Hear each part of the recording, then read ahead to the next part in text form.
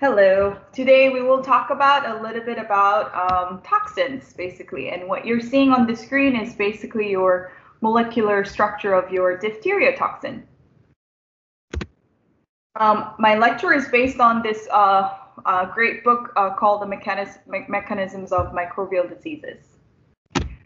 So at first, we'll talk a little bit about, in general, how some of the mechanisms that damage the host during infections in general, and going into talking about specific toxins, what they're made up of, what their characteristics are, and later more specific toxins that we would encounter in our inpatient services, and some future antibiotic endeavors. So basically what happens during an infection, this is not specifically to toxin, but just in general with when our bodies and our hosts encounter microbes. So there is lysis of cells, there's altered metabolism, mechanical damage, and some host responses that really damage the host body. So initially, so in cell death, so for example, like in Clostridium species, they end up lysing the RBCs through their exoenzymes and the toxins released by them. And in effect, they create this very anaerobic milieu for the bacteria to thrive. And some of these enzymes that are released are very membrane damaging, and it's not specific to a specific cell type or tissue. Cell death also from lysis from the inside. So for example, in Rocky Mountain spotted fever, the endothelial cells are damaged by the intracellular growth of rickettsial organisms. And also at the same time, some of these cells in the endothelium are killed by your cytotoxic lymphocytes. And that is what's in theory that gives you the rash, as you see in here. And again, our basic cell-mediated immune responses, where the infected cells stimulate your immune response via your memory and T helper cells, release of cytokines, and eventual killing of your cells. Apoptosis, right, is a normal part of a mammalian cell cycle to maintain healthy cells. In Shigella and Salmonella infection, it is thought that they actually escape the apoptosis of macrophages, and that's why they are able to survive in these cells. For HSV and HIV, they actually induce premature apoptosis, and in EBV, they block apoptosis, leading the cell to cancerous growth. Altered metabolism seen in, let's say, cholera and some of other enterotoxins, there is no direct killing, but it results to severe diseases. So the toxin that's produced in cholera results in massive movements of ions and water. And some of these toxins resemble the action of hormones or other pharmacological effectors. Mechanical causes, let's say your ascariasis in small intestine, when they are obviously multiply in large numbers, they can obstruct the gut. And it is also thought that a single worm can obstruct your common bile duct and lead to cholangitis and obstructive changes. And some of these obstructive changes, as we know, we've seen in filariasis that stimulate tissue reactions in lymphatics that leads to swelling and tissue hypertrophy and ultimately leading to obstruction. So similar kind of sense leading to obstruction by a single organism, let's say your liver fluke, or the inflammation seen in epiglottitis or prostatitis. And last but not the least are the host responses that does a lot of damage to as well in response to the infection. So there's always this interplay of inflammation and immune response, and the overwhelming complement activation that's seen in sepsis, that leads to a lot of damage. And in the picture is a picture of obviously brain swelling in a brain abscess. So going down to toxins, so when were toxins first really discovered? So it was really in the early 1800s that some of the literatures start describing this putrid material that can possibly induce a fever, and later down in the a few decades later, in the early 1800s, really until the 19th century, where they actually was able to correlate this putrescent material that could originate from the bacteria, and this is the material that actually induces an inflammation. And later down, obviously, with improvement in technology, the discovery of pathogen-associated molecular compounds, and we know many different compounds are associated with many bacterial components as well. So why talk about toxins, right? Still, this, just in January, and also, in our clinical practice, we still do deal with a lot of patients that are suffering from these toxins, leading to limb loss and just overall sepsis. Again, that is a global killer, and it remains a life-threatening, disease and a global health priority deemed by the WHO. So we'll talk now about some of the specific toxins. So first, exotoxins. Exotoxins are toxins that are released by the bacteria, and generally they have a intracellular target. So and the basic structure is there's a protein A, which is a catalytic or the enzymatic domain, and then and a protein B, which is the binding domain.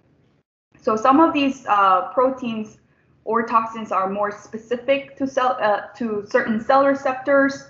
They can affect wide range of cells or tissues, and some bacteria don't even we know that they don't really produce any toxin at all. So some of the characteristics and what some exotoxins are. Your superantigens. Superantigens are exotoxins. They, I think it's a very appropriate name. We'll see why later down the slides. They interact both with your antigen-presenting cells and your T lymphocytes, and leads to production of and release of a lot of cytokines, such as your tumor necrosis alpha and your interferon gamma. Some exotoxins are pore-forming. Some are chemokines, in the sense that they recruit a lot of immune cells, and these are also dispensable. That's why the genes that encode for the exotoxins are located in your plasmids or sometimes in temperate bacteriophages, and also that ensures rapid spread. So thinking about this, those exotoxins for bacteria is really ambivalent. It is really not necessarily needed for growth, but at the same time, when used correctly for the bacteria, it is essential for survival and spread. So some exotoxins are produced during stationary phase or during spore formation. Let's say in diphtheria, when there's locally when there's iron starvation, they start producing the toxin, which leads to a lot of cell death in that area, and that cell death results to lysis and therefore release of iron to the bacteria. So very, very, very smart mechanisms. So exotoxin, again, just focusing on our left side, your A is the catalytic or the enzymatic domain, B is the binding domain. So once that toxin binds to that receptor, it is internalized, and eventually with hydrolysis, the catalytic portion of the toxin is released into the cell, and they have subsequent damage. Those couple of examples of exotoxins. It is generally the toxins that we talk about, the toxins in anthrax, Bordetella, your botulism, tetanus. Some of these toxins are all exotoxins. So if you look down here at Clostridium botulinum, the botulism toxin, it is a neurotoxin. So interestingly, this particular toxin will inhibit the synaptic vesicle fusion at the neurovascular junction, leading to flaccid paralysis. In contrast to our tetanus toxin, Clostridium tetani, which is also a same neurotoxin, but this toxin specifically has its target at the nerve terminals at the inhibitor synapse, leading to more spastic paralysis. So in essence, in tetanus and botulinum toxin, they lead to death from decreased ventilation of the host. And take a look at here in the middle, Corynebacterium diphtheriae. The diphtheria toxin, again, leading to cell death by inhibiting host cell protein synthesis irreversibly, and again, killing the cells. And then down the row, we have some enteric toxins, Legionella. And then we will talk a little bit more specific about your Pseudomonas and our Staph aureus, and then superantigens and your strep. So how efficient are these toxins, right? Because some of these toxins can be potentially and theoretically too manufactured as a bioterrorism weapon. So they work in extraordinarily low concentration, and they are known to be among the strongest poison for humans. So in theory, they say about 1 gram, or which is about this 1/4 teaspoon equivalent of your tetanus toxin or botulinum toxin, or even Shiga toxin, in theory, can kill 10 million people. And if anybody, hopefully not, but if anybody's successful at manufacturing this amount, up to 1 pound of these toxins can wipe out the humankind.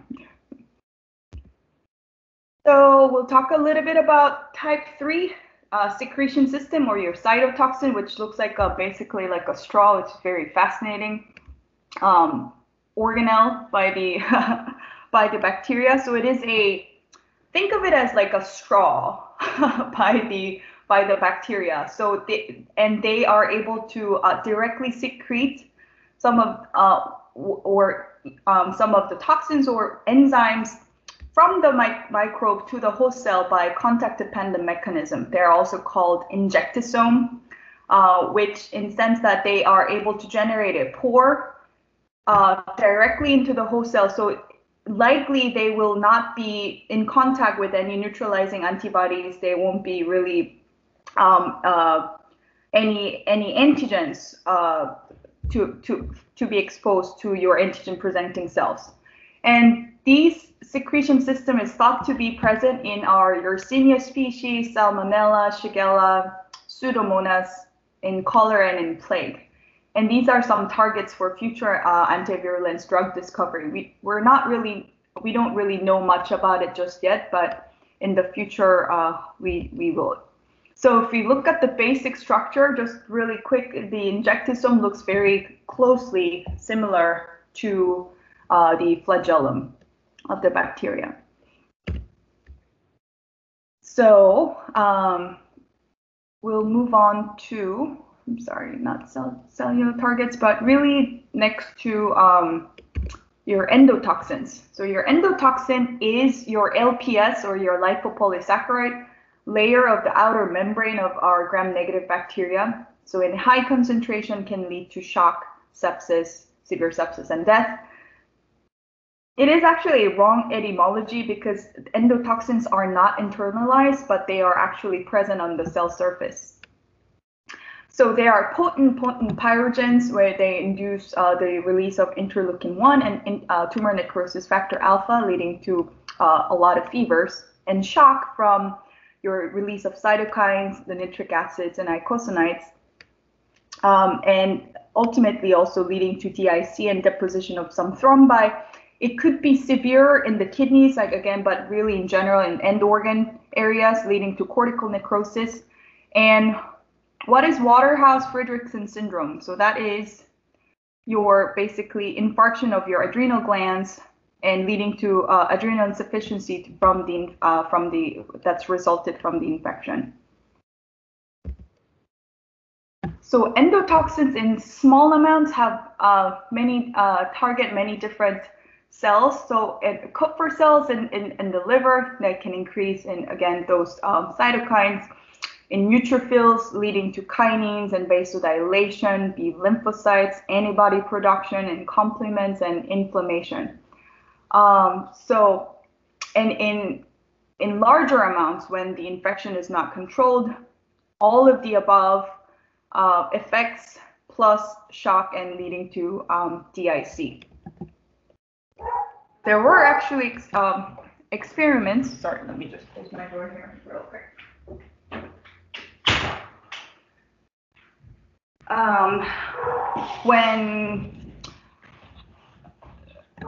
When LPS is actually injected to human experimentally, it leads to a lot of, again, these kind of interplay of cytokine release of cytokines that leads to our clinical manifestations of decrease in mental status, fevers, hypotension, and shock, and again, ultimately leading to death.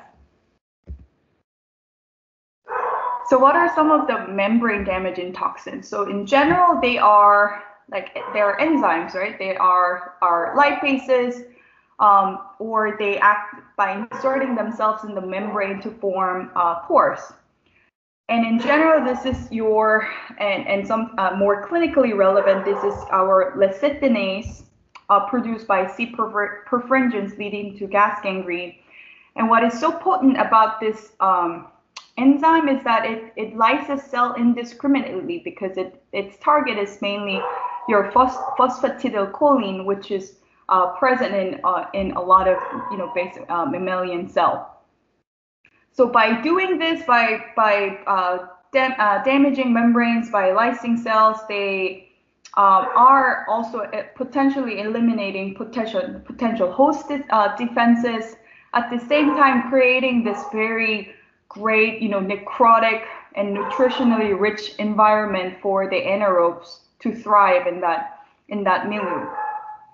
And pore-forming toxins, basically the mechanism is by inserting these pores to the membranes, that leads to influx of water, and then the cells swell and leading to lysis again.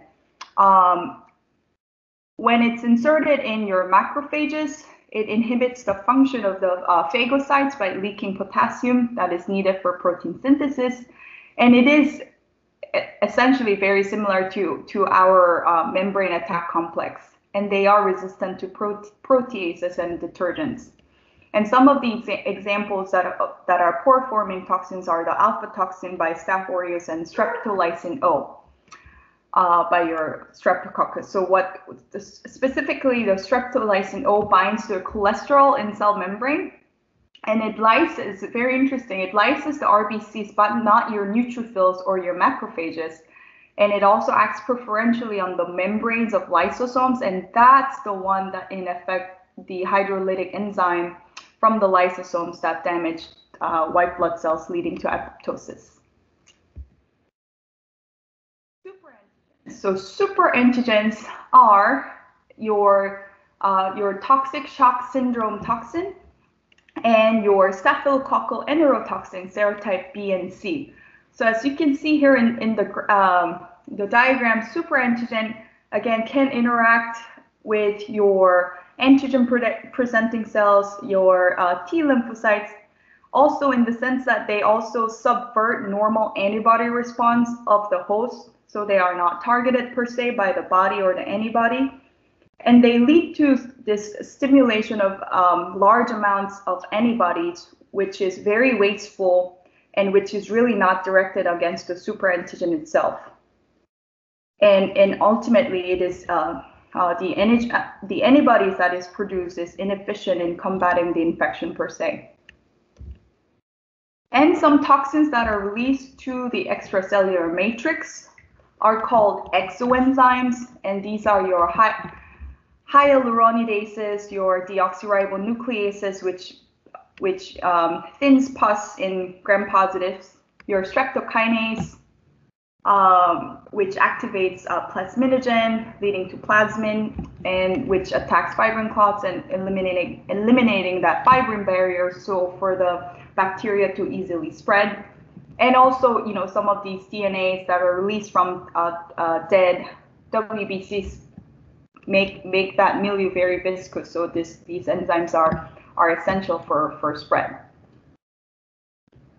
Okay, that was more of our kind of basic understanding of toxins, let's talk about more specific toxins that we'll encounter. So first, your staphylococcal scalded skin syndrome. It is a life-threatening disease, especially among neonates. The toxin involved here is your, again, exotoxin, which is a exfoliative toxin A and B, which is highly tissue-specific serine proteases, and they cause separation at the desmosome. And this sign right here, clinically, when you apply pressure to the skin and you see this kind of sloughing of the skin, this is called,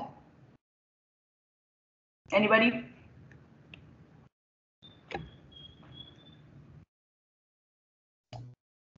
Nikolsky sign. Thank you, Nikolsky sign. Yes. And this this clinical sign is present in not only in SSSS but also in your disease that targets, or the disease that with the presence of your anti-desmoglein 1 antibody. So right in your, basically the desmosome are like glues that hold each cells together in your granular and spinous and basal cells. So the toxin targets that area, and at the same time, this disease, so in essence, is very similar to your pemphigus vulgaris. So that Nikolsky sign is also present in that. Toxic shock syndrome is also a exotoxin, or actually, really, this is your super antigen. Manifested by clinically with fever, skin rash, hypotension, and dysfunction of several essential systems, organ systems, and ultimately peeling of the skin on recovery. Most cases, if not all, are related to the menstrual cases with highly absorbent tampons. And in theory, they say because when the tampon is inserted to a more anaerobic environment, you're actually introducing oxygen to that to the vaginal canal, leading to leading to thriving of your microbe that is not normally present there. But half of some of these other non-menstrual cases have been related to arthroscopic knee surgery and also necrotizing lung infection, especially with MRSA. We have a case at Moffitt right now, a lady with severe MRSA, necrotizing pneumonia, and refractory shock. So again, super antigen, your TSST toxic shock syndrome, toxin 1, leads to release of your interleukin 1, fever, tumor necrosis factors leading to hypotension, the rash, and also, again, because it is a super antigen, preventing formation of protective neutralizing antibodies. So we are, again, and the hosts are susceptible to even recurrent toxic shock syndrome. There is an entity called an extreme pyrexia syndrome that have been described in the literature. Basically, two cases of patients that have been infected with either MRSA or MSSA strains, presenting with fever up to greater than 108, and obviously all patients with this high fever passed away. And it just kind of tells us how the exceptional pyrogenicity that these toxins can induce. The anaerotoxin produced by your staph it is very heat stable. It resists proteases, and the toxin can even be still present and cause an illness even in the absence of the organism. And again, it's also not necessarily destroyed by cooking, because again, it is heat stable. Even all your Staph aureus, the organism themselves, have died. And they affect specifically the vomiting control center of the brain and leading to intensive intestinal peristalsis. Some streptococcal toxins, they are very similar to toxic shock syndrome toxins. They are, again, exotoxins, your super antigens leading to sepsis-like shock and multi-organ failure. And last but not the least are Pseudomonas. I don't think we talk about the toxin that's produced by Pseudomonas a whole lot, but I think, again, in the future, we will have more information about the toxin that's produced from our PSA. The exotoxin here by Pseudomonas is very similar and in identical action to your diphtheria toxin. And remember, with the diphtheria toxin, they lead to direct cell killing by inhibiting protein synthesis in the host cell irreversibly. Pseudomonas can also produce extracellular proteases. And again, the type 3 secretion systems, your injectosomes, they are present in Pseudomonas too, and which can have many different effects and enzymatic activities. So what are some of our tools in combating the toxins? As we know, they're not a whole lot so far, but hopefully more in the future. So mainly, first is our clindamycin, right? It doesn't bind to toxin as some of we were taught before, but it actually inhibits the protein synthesis. So in essence, inhibiting the production of your toxins. It binds to your 50S ribosomal subunit, and also a similar action also in your chloramphenicol and macrolides. So clindamycin does inhibit production of the staphylococcal toxin, but in contrast, when we look at beta-lactams, it can actually strongly induce the production of staphylococcal toxin. And fluoroquinolones can partially induce expression as well. So when we're dealing with patients with where we're worried about toxin production, it's probably not good to use these antibiotics as opposed to your other staphylococcal antibiotics. And because also there have been instances where, because of the induction of the toxin production, there are worse outcomes in patients with especially MRSA that are treated with beta-lactam. And also, in gram-negative organisms are intrinsically resistant due to poor permeability of the cellular outer envelope. So can't use clindamycin in those cases. Linezolid is our another anti-protein synthesis, anti-toxin production agent, also bind to 50S ribosomal subunit. It is bacteriostatic for enterococci and staphylococci, but cidal in most strains of streptococci. There was an interesting article here in CID back in 2006 where they reported a successful case of treating staphylococcal toxic shock syndrome with linezolid alone. The case was of a 56-year-old veteran who presented in December and he had underlying diabetes, and he had some he underwent abdominal surgery to remove some shrapnel that he had back in when he was in the Vietnam War. And about a week afterwards, he was given some Augmentin for some post-surgical wound infection, and he presented with very classical toxic shock syndrome with some rash and a lot of fever and shock picture. So interestingly, what they did was they were able to grow the bacteria, and ultimately from the wound it grew MSSA. But if you look at the top here, they grew the bacteria with the introduction of different agents, and looking at what the bacterial concentration is versus the production of your TSST1 at the bottom. So what they notice is with the circle, which is empty circle, which is vancomycin on the top, you see the bacterial still growth, very similar to no treatment. But if you look at nafcillin, clindamycin, and linezolid, there is that kind of decrease in that bacterial concentration. But I think what was more interesting is at the bottom graph, what's been really more effective in decreasing your concentration of TSST1 is your clindamycin and linezolid. as opposed to your obviously no treatment and vancomycin. So initially, this patient, because he did have some risk factors for MRSA infection, he was initially placed on the linezolid, and after susceptibility testing and detesting, they did find it was susceptible to clindamycin, and he was switched over to clindamycin, and he improved dramatically.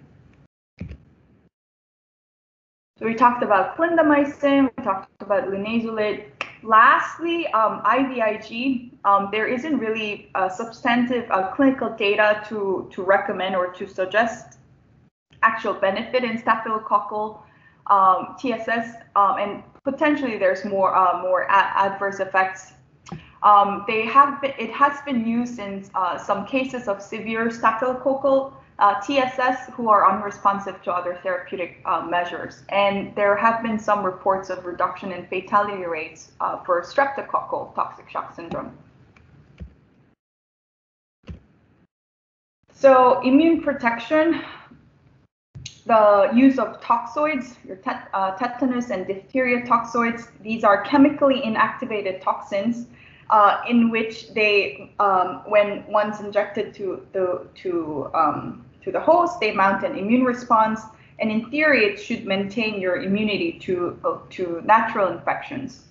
And we wouldn't really see this more serious clinical symptoms.